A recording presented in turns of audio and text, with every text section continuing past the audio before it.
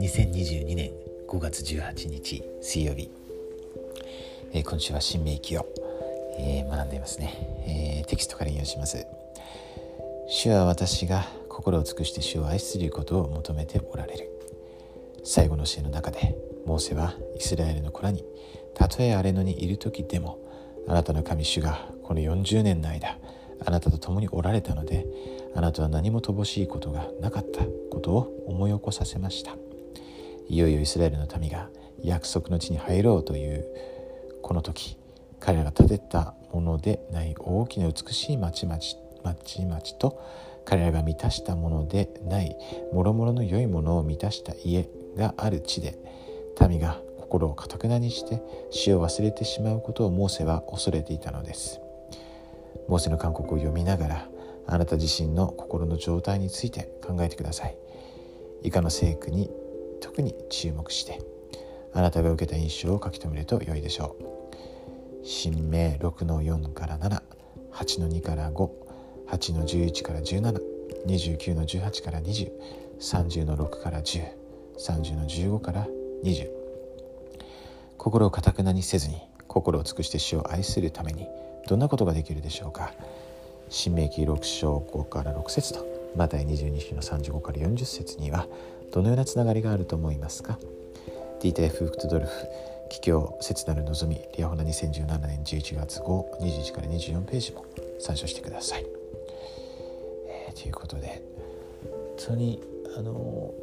このモーセの最後の勧告ですよね。まさに福音ですよね。そしてこの末日の中でもブリガム・ヤング大官長が、確かヤング大官長だと思うんですけど、言った言葉で、イスラエルの民がですね、末日生徒がいろんな迫害とかチャレンジを試練を受けましたけど、それでこの西の地へですね、今のユタの地へ移住して、開拓して、そしてそこで勤勉に働いて、またしっかり祝福を受けて繁栄するわけですよね。そうした時にその誘惑にですね、彼らが耐えられるのかと、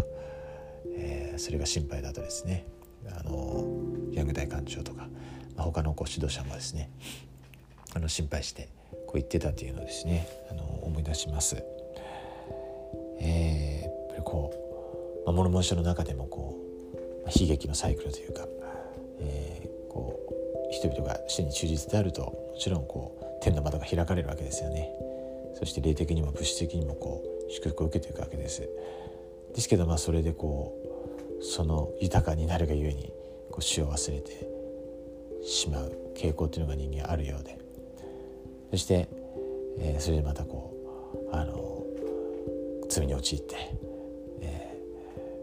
悪い状態になるわけですよね。そしてまたそこで懲らしめを受けて、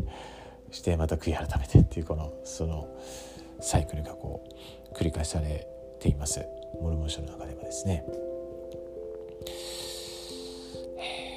ですからこのマタイの22章35から40ですね。またさっきの新明の 6-5-6、この神様を愛するということですよね。やっぱそれが本当に常に大切だということですよね。第一の戒めだと主は教えられました。そしてこの第二は自分を愛するようにですね、隣人を愛するということ、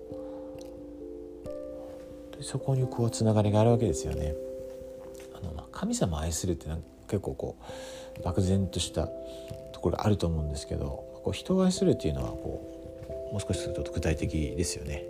人は神様は見えないですけど、人は見えるからですね。そして実際私たちが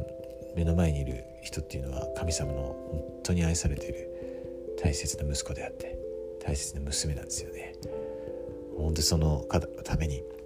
その人のためにイエス様は命を捨てられました。そういう方と今日も私たちは出会うわけですよね。ペテロに主が言われた言葉がですね響きますよね。私の羊を養いなさい、飼いなさい。あなたはこれらのものよりも私を愛するのかと、ミニスタリングしなさいと主はペテロに言われましたし、それもちろん私たちにも言われています。そして実際そのことが神様を愛することなんですよね。今日一日私たちがそのようなですね、本当に主が歩まれた、また歩まれているですね、その道を自分から進んでですね、喜んで選ぶことができるように、そして人々に裸に仕えるときに、その私たちが愛している主をですね、天のお父様を、救い主をさらに知る機会となりますように、そして神様の愛を、感じるですね、そういう機会になるように心から祈ります。回復された福音がまたこの古からあるですね、この聖書、そこに福音があるということを心から明かしします。真理があるということを心から明かしします。イエス・キリスト様の皆によってアーメン。